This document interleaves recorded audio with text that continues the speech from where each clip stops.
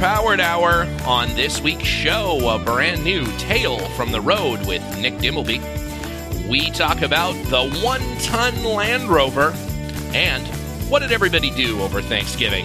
And now, here's the show.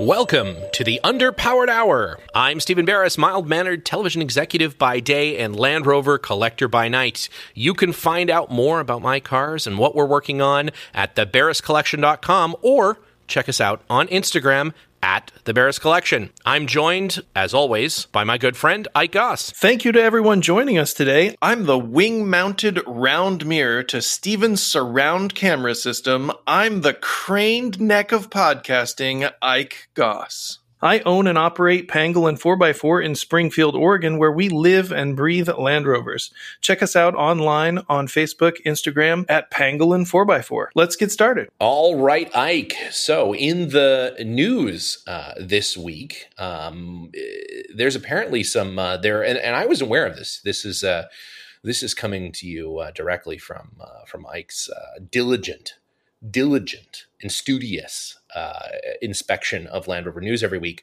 that there was some major controversy about the environmental movement, the green movement, and Land Rover advertising. Well, this is true. Yeah, apparently some people are upset that the Land Rover Defender was depicted in a forest scene with some advertising, sort of touting its ability to, take you out of the urban environment and give you a sense of freedom and these sorts of emotive, copy. And I think some people were upset about it. They thought that it encouraged people to drive in sensitive habitats. Although the photo I saw of the advertisement pictures the Land Rover actually on a road. I can't tell if it's dirt or asphalt, but certainly on a road. So I don't know that it does have some mud speckles on the car. And so I think that some folks in the environmental movement were trying to get this banned. And I think initially they were somewhat successful. There was like maybe an injunction or something. And then a larger governing body in the UK, I don't know what that would be, maybe our equivalent of the FCC, ruled that, no, there's not an existing rule that prohibits that. So it can continue. But I think it's indicative of a debate that has always been part of the off-road or four-wheel drive community between, folks who are,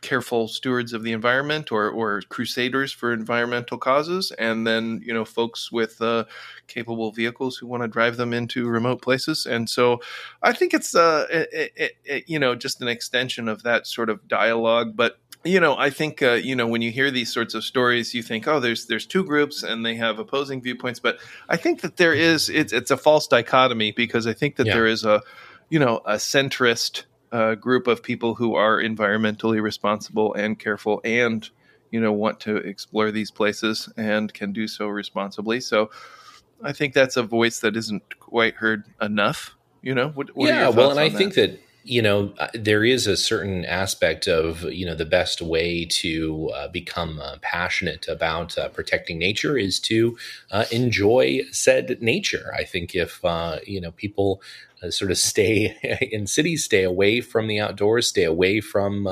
adventure and overland travel because it may potentially pose a risk to that environment. I think that's kind of moving in the wrong direction. I think until you experience something, it's very difficult to appreciate it. And, I think with the, sort of the, like you said, the responsible off-roading or green laning in the United Kingdom, that you can very effectively get off-road with your car and not totally destroy the environment, not mud buggy through someone's back garden or something.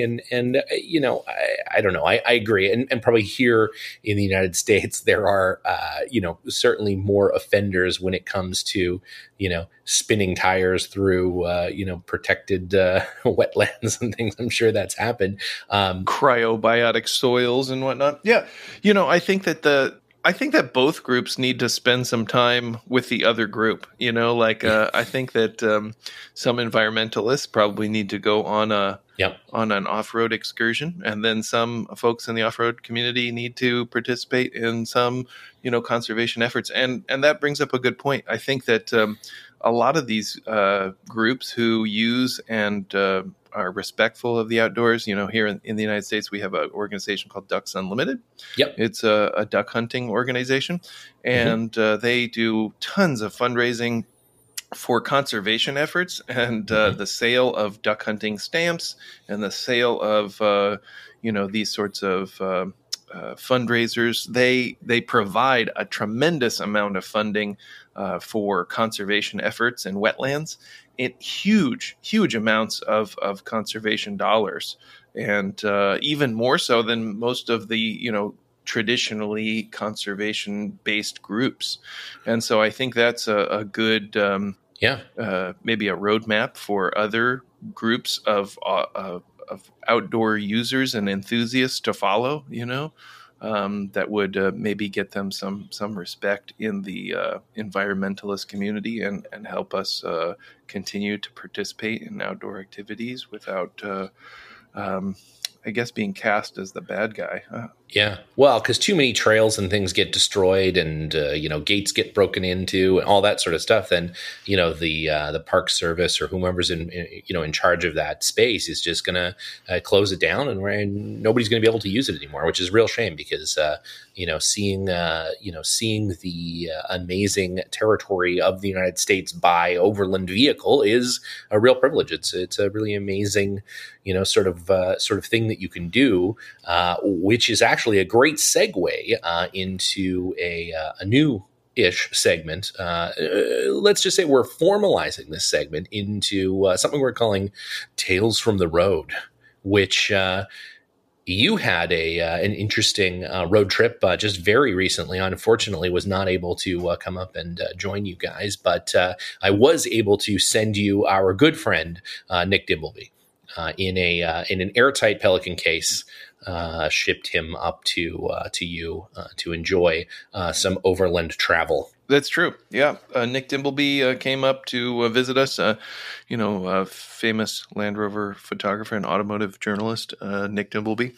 He has an amazing body of work, if you haven't Yeah, no, Nick came up. We had been talking about having him come up to visit us here in Oregon and see the shop. And, I said, well, Nick, you've already done that. Why don't we organize a little mini adventure, mini excursion, and you can come along with us and see what you think. Because we like to take these old Series 1 Land Rovers out into the desert and traipse around and, cook in the Dutch oven and, see some really amazing parts of the United States. And I said, well, we could probably organize a short weekend trip down to the Black Rock Desert or Death Valley or, Three Forks area in Oregon, some relatively remote areas. And you could come along and drive a car or, take photographs or whatever you want to do. Just, check it out. And he was very enthusiastic. So we got some cars ready to go, and we decided that we would do a color-themed trip. So we took all yellow. Yeah, you sure did. All yellow Series 1s, all 57s, 57 yellow soft top 88, a 57 yellow station wagon, short wheelbase, and a 57 pickup truck, 109 wheelbase pickup truck. Yeah. And the 109 pickup truck had kind of been a long-term project, and this was the maiden voyage for that car. I had sold a very similar yellow car to my good friend Steve Francis, who's an epidemiologist in the Bay Area. And so I had kind of kept that a secret from him, that I had found another car that was identical to his. And in the meantime, do you think it's because he would want that car? I don't know. I thought that it was just kind of fun coincidence, since his car is such a rare car that I had found another one, and it was kind of a project, so I wasn't really doing a lot with it. So I kind of kept it a secret. And Steve's car, he has removed the engine for an engine rebuild, so he couldn't bring it. And I told him I would provide him with a car, but I kind of misled him and told him him that it was I think I told him it was a dumpster fire of an 88 that I was going to bring him to drive. And it was forecast to be kind of cold. So he said, hopefully it has a roof, I think is what he replied. But we kind of kept it a secret. And then we all met at Bruno's Country Club. Oh, yeah. Which our dear friend Nick Dimbleby mistook for a golf club, which is actually a country music club in Gerlach, Nevada, where we were meeting. Yeah. And ironically, when we were... Did you guys take in any line dancing while you were there? Did you guys do a little toot scoot boogie? You know, unfortunately, there was no line dancing. There wasn't enough people for a line in all of Gerlach. Yeah, they didn't have enough folks to generate a line of people. That's too bad. But when we were eating lunch there, we noticed one of their photographs that they have on the wall, you know, kind of historic photographs of the the establishment that a lot of places have. One of the pictures of this place has a Land Rover in the parking lot, like prominently featured in the parking lot from the 80s. So, but a contemporary for the photo. Yeah, contemporary for the photo. Yeah. So was it new? It was new in the photo. It wasn't new. It was like a Series 2A 88 station wagon, pastel green. Yeah, and it had like a few bumps and bruises, but it was like, you know, had been out exploring the Black Rock. So we had decided, you know, to do the High Rock Canyon Trail, which is a beautiful, really scenic area. It's about a 20-mile long trail, but the trail to get to that trail is, you know, probably 50 miles, 60 miles, something like that. It takes many hours to get there over rough roads and from Gerlach, which is a tiny town only renowned for its biting gnats. Yeah, right. Yeah. And they like fly in your mouth too. It's really horrible. It's like around the mouth gnats are the worst. And for those of you that don't know, the Black Rock Desert is probably most famous for hosting the Burning Man sort of music and art festival each year. Yeah. And so it's within the Black Rock Desert is a huge playa where that event is held.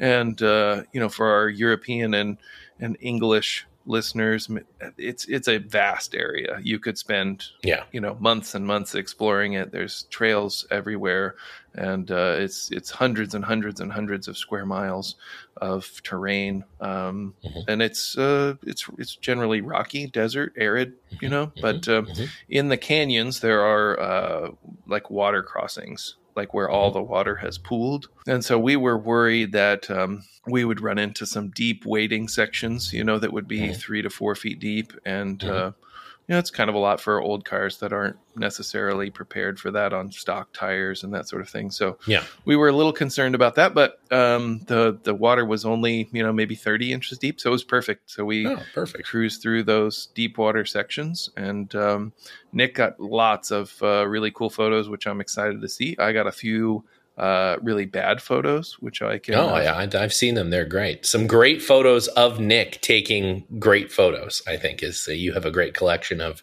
bad photos of Nick taking great photos. Bad photos of Nick taking good photos. Yeah, I think that's fair.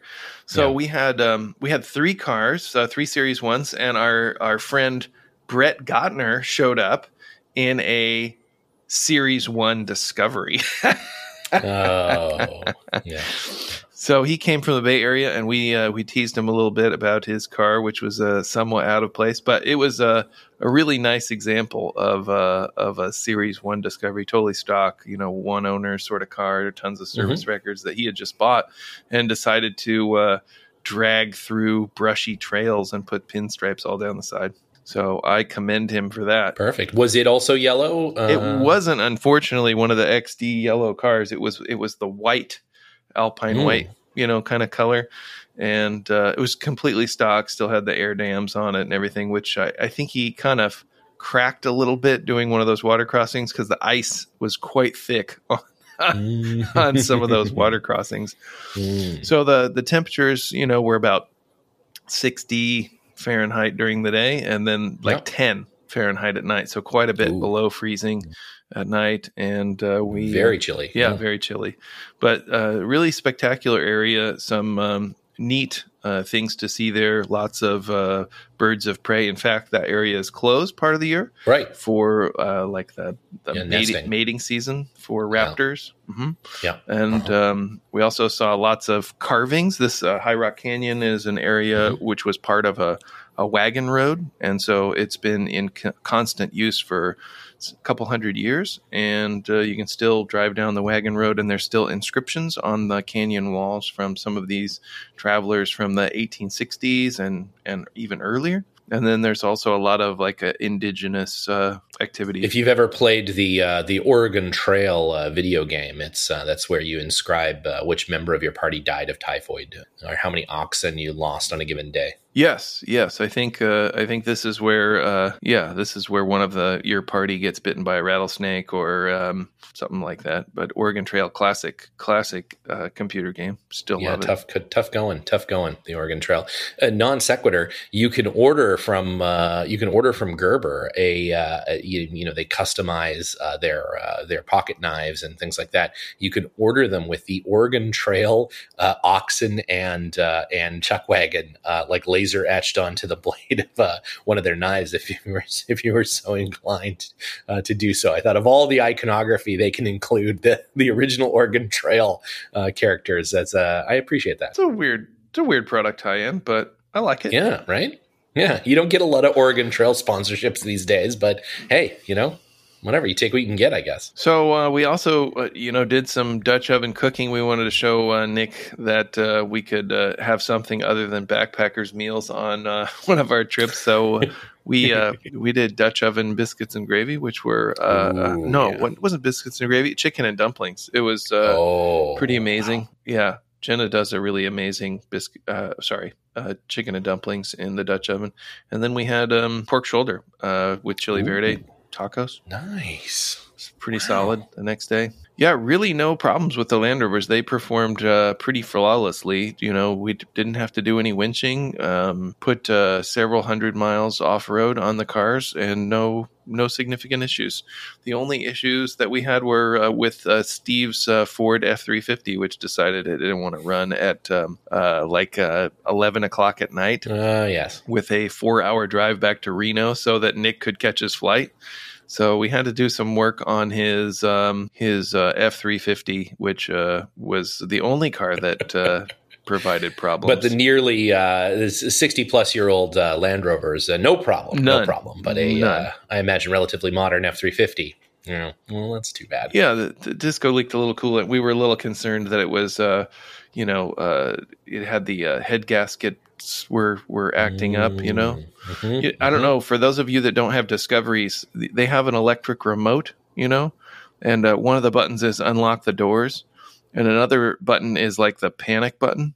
And then the third button is actually the head gaskets blow if you push that. So you got to be real careful. Yeah, not to lean. It's you got it in your pants and you lean against something, and you look at the head gaskets wrong in that motor and they blow. So it's it's one of those things. It's not. To be fair, it was, like you said, it was 10 degrees Fahrenheit. So that is right in the danger zone for a Discovery One overheating. So you got to be careful. Any warmer than That's that, true. and there's no chance. We tried to keep it out of the sun, but it's tough. It's tough when you're in the desert. Keep it out of the sun. There's just there's nowhere to hide. It's they're a temperamental beast, but fun to have. Well, that's really that sounds like a very cool trip. We're gonna put some of those photos, Ike's photos, and potentially if we can shake them out of Nick, we'll get some of Nick's photos up on the Instagram this week as well. Hopefully you've enjoyed the Instagram of the following week. We had some pictures from Ike at the British Heritage Museum with Buttercup and some of those things. So, stay tuned to the old Instagram. I think Nick might be maybe doing an article. We'll see on that trip. Not to put too much pressure on him, but suspect that he might be doing that. So hopefully we'll have a magazine article or something that you guys can check out. Strong expectations from Nick on that. He's basically committed. We're going to take a very quick break to hear from this sponsor. And now back to the show. Ike, how's your Thanksgiving, buddy? What did you guys get up to for Thanksgiving? Well, we do a lot of work on Land Rovers at the Pangolin 4x4 shop, and we're always driving them and test driving them. So, we have a holiday, and to take a day off from the shop, we decided to drive and work on Land Rovers as sort of a break from driving and working on Land Rovers. So, we did. Makes sense. We did a little excursion to a fire tower on Fairview Peak, which we decided would be a great place to have a Thanksgiving meal, which actually turned out to be really nice. It was we did not fully appreciate the weather that we were going to encounter at altitude. We ran into some snow. There's quite a bit of snow, and the road to the lookout tower is pretty rugged, and the combination of the two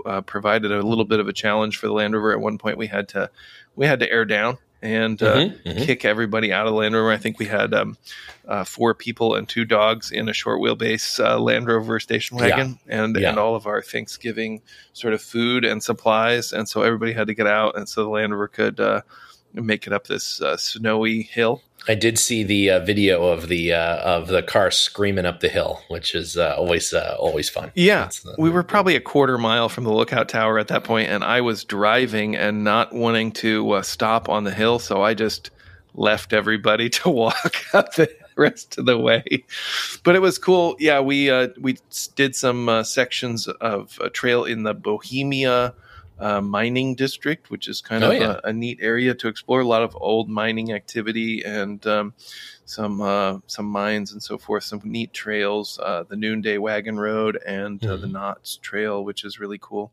That's Knott. Yeah, like the same people as the Berry Farm. Probably the same. So we got to the fire tower. Yeah, the wind was probably 30 miles an hour, 35 miles an hour, so pretty gusty and cold. So it was really nice to get get into the fire tower and have a really nice meal overlooking, thousands of acres of wilderness. You could see all the way from the Three Sisters, and on a clear day, you can see Mount Hood on that watchtower. So all the surrounding mountains, really cool. Lots of snow on there, really beautiful. It was super nice Thanksgiving. Really enjoyed it. And then on the way back, we did some sections of the Knott's Trail we haven't seen before. We explored some mines. We actually went into some of the mines and saw some of those really kind of interesting cave fauna. In this particular one, there was like thousands and thousands of daddy long legs spiders, crawling all over the ceiling and falling from the ceiling in knots of hundreds of individuals, and into your open mouths. Yeah. It was really it was like a Indiana Jones sort of scene. Okay. And these massive crickets that were like 6 inches long. Oh my God. And bats, of course. And moth orgies, just hundreds of moths just writhing. Yeah, pretty interesting, but also kind of gross. Nothing says Thanksgiving like a moth orgy. That's for sure. Yeah. It's the dust you got to worry about. It's like Cheeto dust. It gets all over your fingers. Linus is still in the cave. He was carried off by a group of particularly entrepreneurial daddy long legs. So we're hoping to get him back soon. Well, the good news is it maintains a constant 55 degrees in that cave. So I think he should be fine. He'll be fine. He'll be fine. Just eat some daddy long legs every few hours and he'll stay nourished enough for us to mount a rescue sometime, hopefully early next week. So Britain's top model, Ike, this week. Now, this comes from a listener who was contacted me about his 1 ton and actually said, oh, geez, I don't think we've talked about the 1 ton Land Rover. Little bit of an obscure car in that there are not a huge number of them made, and they have some fairly unique pieces and parts that can sometimes be difficult to locate, and that they have the 2.6 liter motor in them as well, the six-cylinder motor in them as well, which is one of my personal favorites. So, Ike, what makes the Land Rover 1-ton such a unique car? Well, Land Rover had been exploring a Dodge Power Wagon style competitor for several years into the early 60s. And we kind of talked about those with the 127-inch pickup, sort of a bigger Land Rover. And I think that they ultimately decided that, we're going to try and incorporate maybe as many parts out of current production vehicles into this as we can. And so, like a lot of things, they decided on the Land Rover 1-ton, which is kind of a half measure. Yeah. It's not quite as big or sturdy as the 127-inch pickup truck prototypes were, but it's a little bit bigger and burlier than the standard Land Rover. So the frame is largely the same. It has raised spring hangers to raise the suspension and give clearance for larger 916 tires, which is what the Power Wagons were using. And then it has some other features, a lower ratio transfer case and a lower ratio steering box that sort of help with the 916 tires. And those are really the special features, along with the wheels, which were made to be offset to accommodate those larger tires. So most of the things are really to accommodate the tires, in terms of its heavy duty nature. It, originally, I think they were fitted with the E and V axles front and rear, and then later those changed to Salisbury axles, so they did have sturdier axles. And it's Salisbury both front Salisbury and rear? Yes. The last models, I think they didn't use a Salisbury front. They have a Rover front and a Salisbury rear. Like the Stage 1, yeah. So they had some special parts. They had some special parts that made them particular, and all of the production models are pretty much 6 cylinders. Some of the really early prototype cars are 4 cylinders, most notably the Belgian military prototypes that they made. They made a few for evaluation for those military contracts that were a 4-cylinder version. And those cars are really cool. A friend of mine has one. It's one of these Belgian military prototypes. Came from Phil Baschel at the Dunsfold Land Rover Museum. I think they made 6 of those. Yeah, it wasn't very many. And they were soft tops and pickups. And his particular one has the Land Rover hydraulic winch on it. Really cool. Oh, cool. Really cool truck. They've kind of gained a following. These military and 1-ton trucks. They were really sort of designed to be used in commercial capacities. So the electricity boards and these sorts of places, tow trucks, and they were used in a lot of these kinds of capacities. Some fire trucks like crash tenders and so on got this 1-ton configuration, and they lasted into the Series 3 a little bit, but probably the most interesting ones are the 67 through 72 Series 2A 1-ton cars. Really neat trucks. Yeah, a lot of people mistake the standard military GS cars for 1-tons because they have the raised suspension, they have some of the features, but the 1-ton cars do really have some special, interesting things about them. And how difficult is it to procure one of the different geared steering boxes or transfer cases or those different wheels? Are they, were they in very short supply, or because it was an industrial sort of used car? Is there a lot of new old stock parts? What's the temperament of trying to get pieces for that car? Some of that stuff is hard, it's particular. It was sold in small numbers. Other things are inexplicably, readily available. An example would be the Land Rover 1-ton main shaft, of which I have 70 examples of, brand new. And I don't know what to do with them. There aren't 70 1-ton Land Rovers in the United States, or probably even the world, that need those shafts. So Land Rover 1-ton transmission main shafts are readily available. Some of the other pieces are difficult. The wheels were popular to use on other cars, because they have that offset and can accommodate larger tires.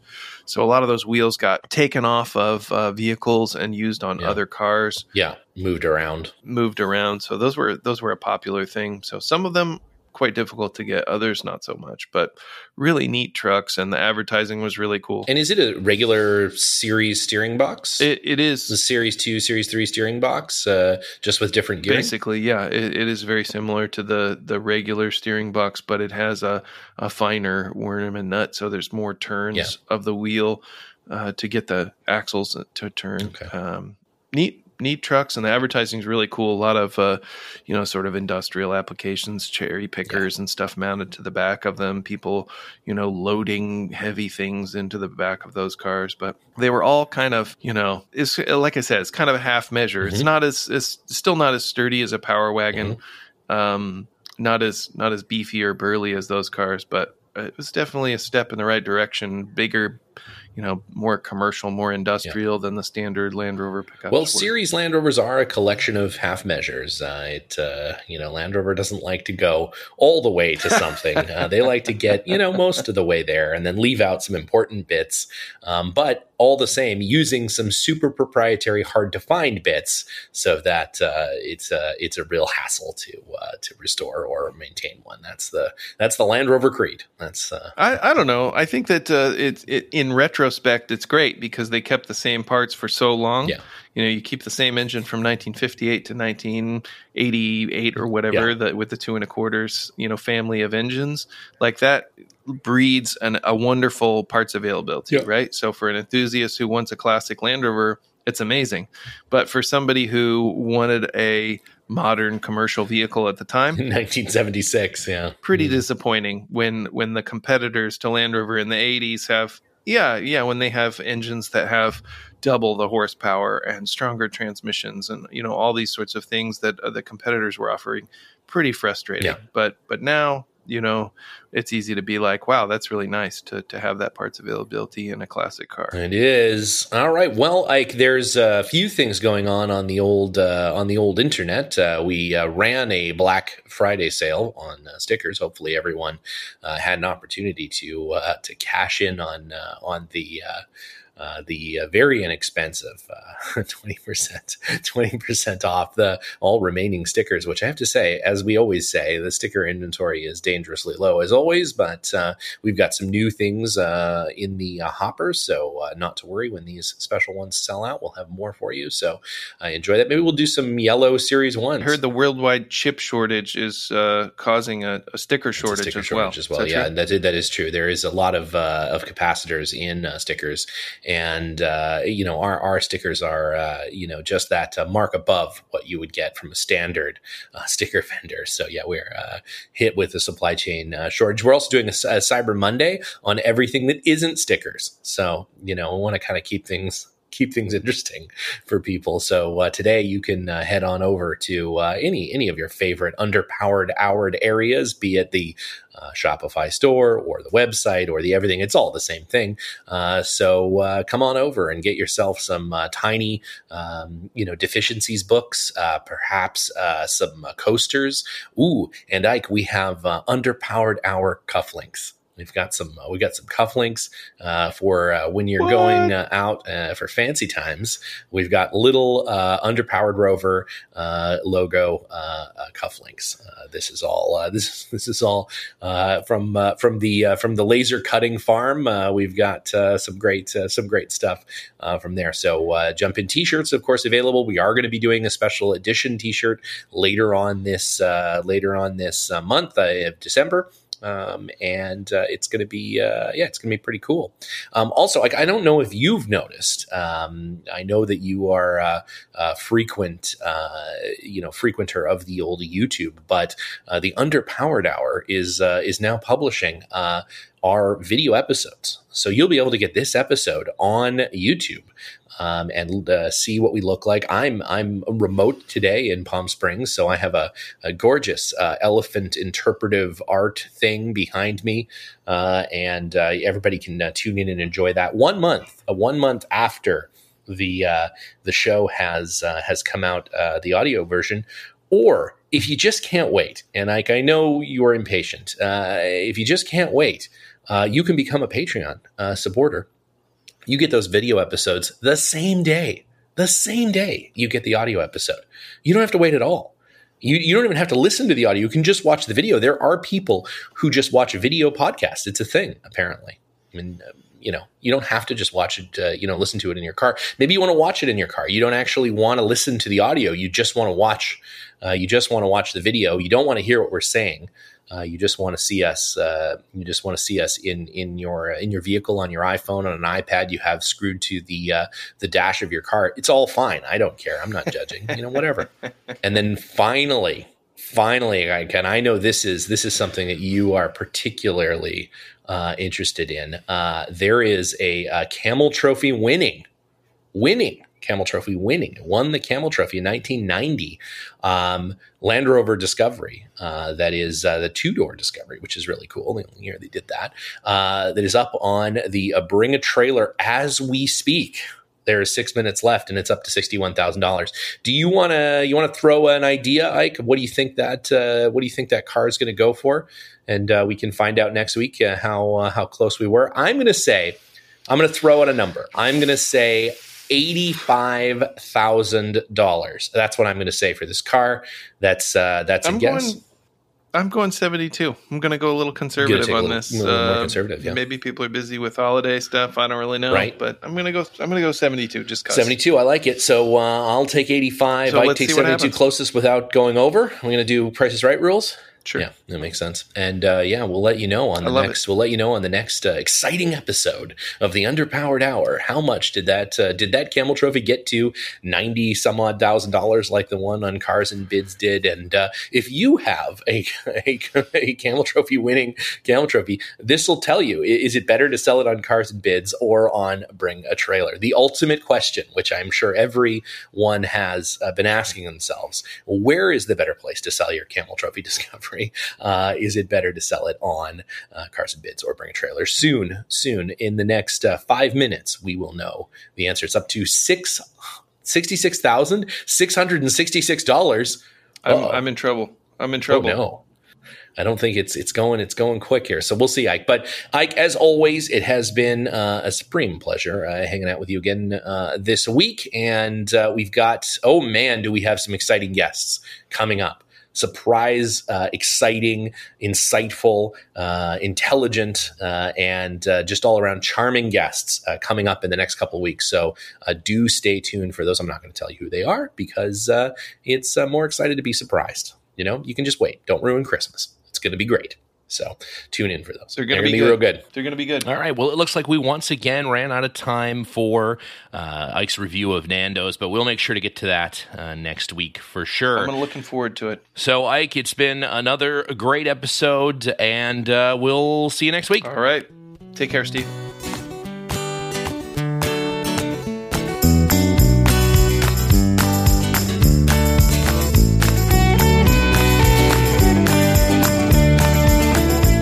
Underpowered Hour is produced by me, Steve Barris, and Ike Goss. Pavel Svardov composed and performed our theme music. Consider supporting the show on Patreon, and if you already do, thank you. Your support makes the show possible. For even more, check out our Instagram or Facebook.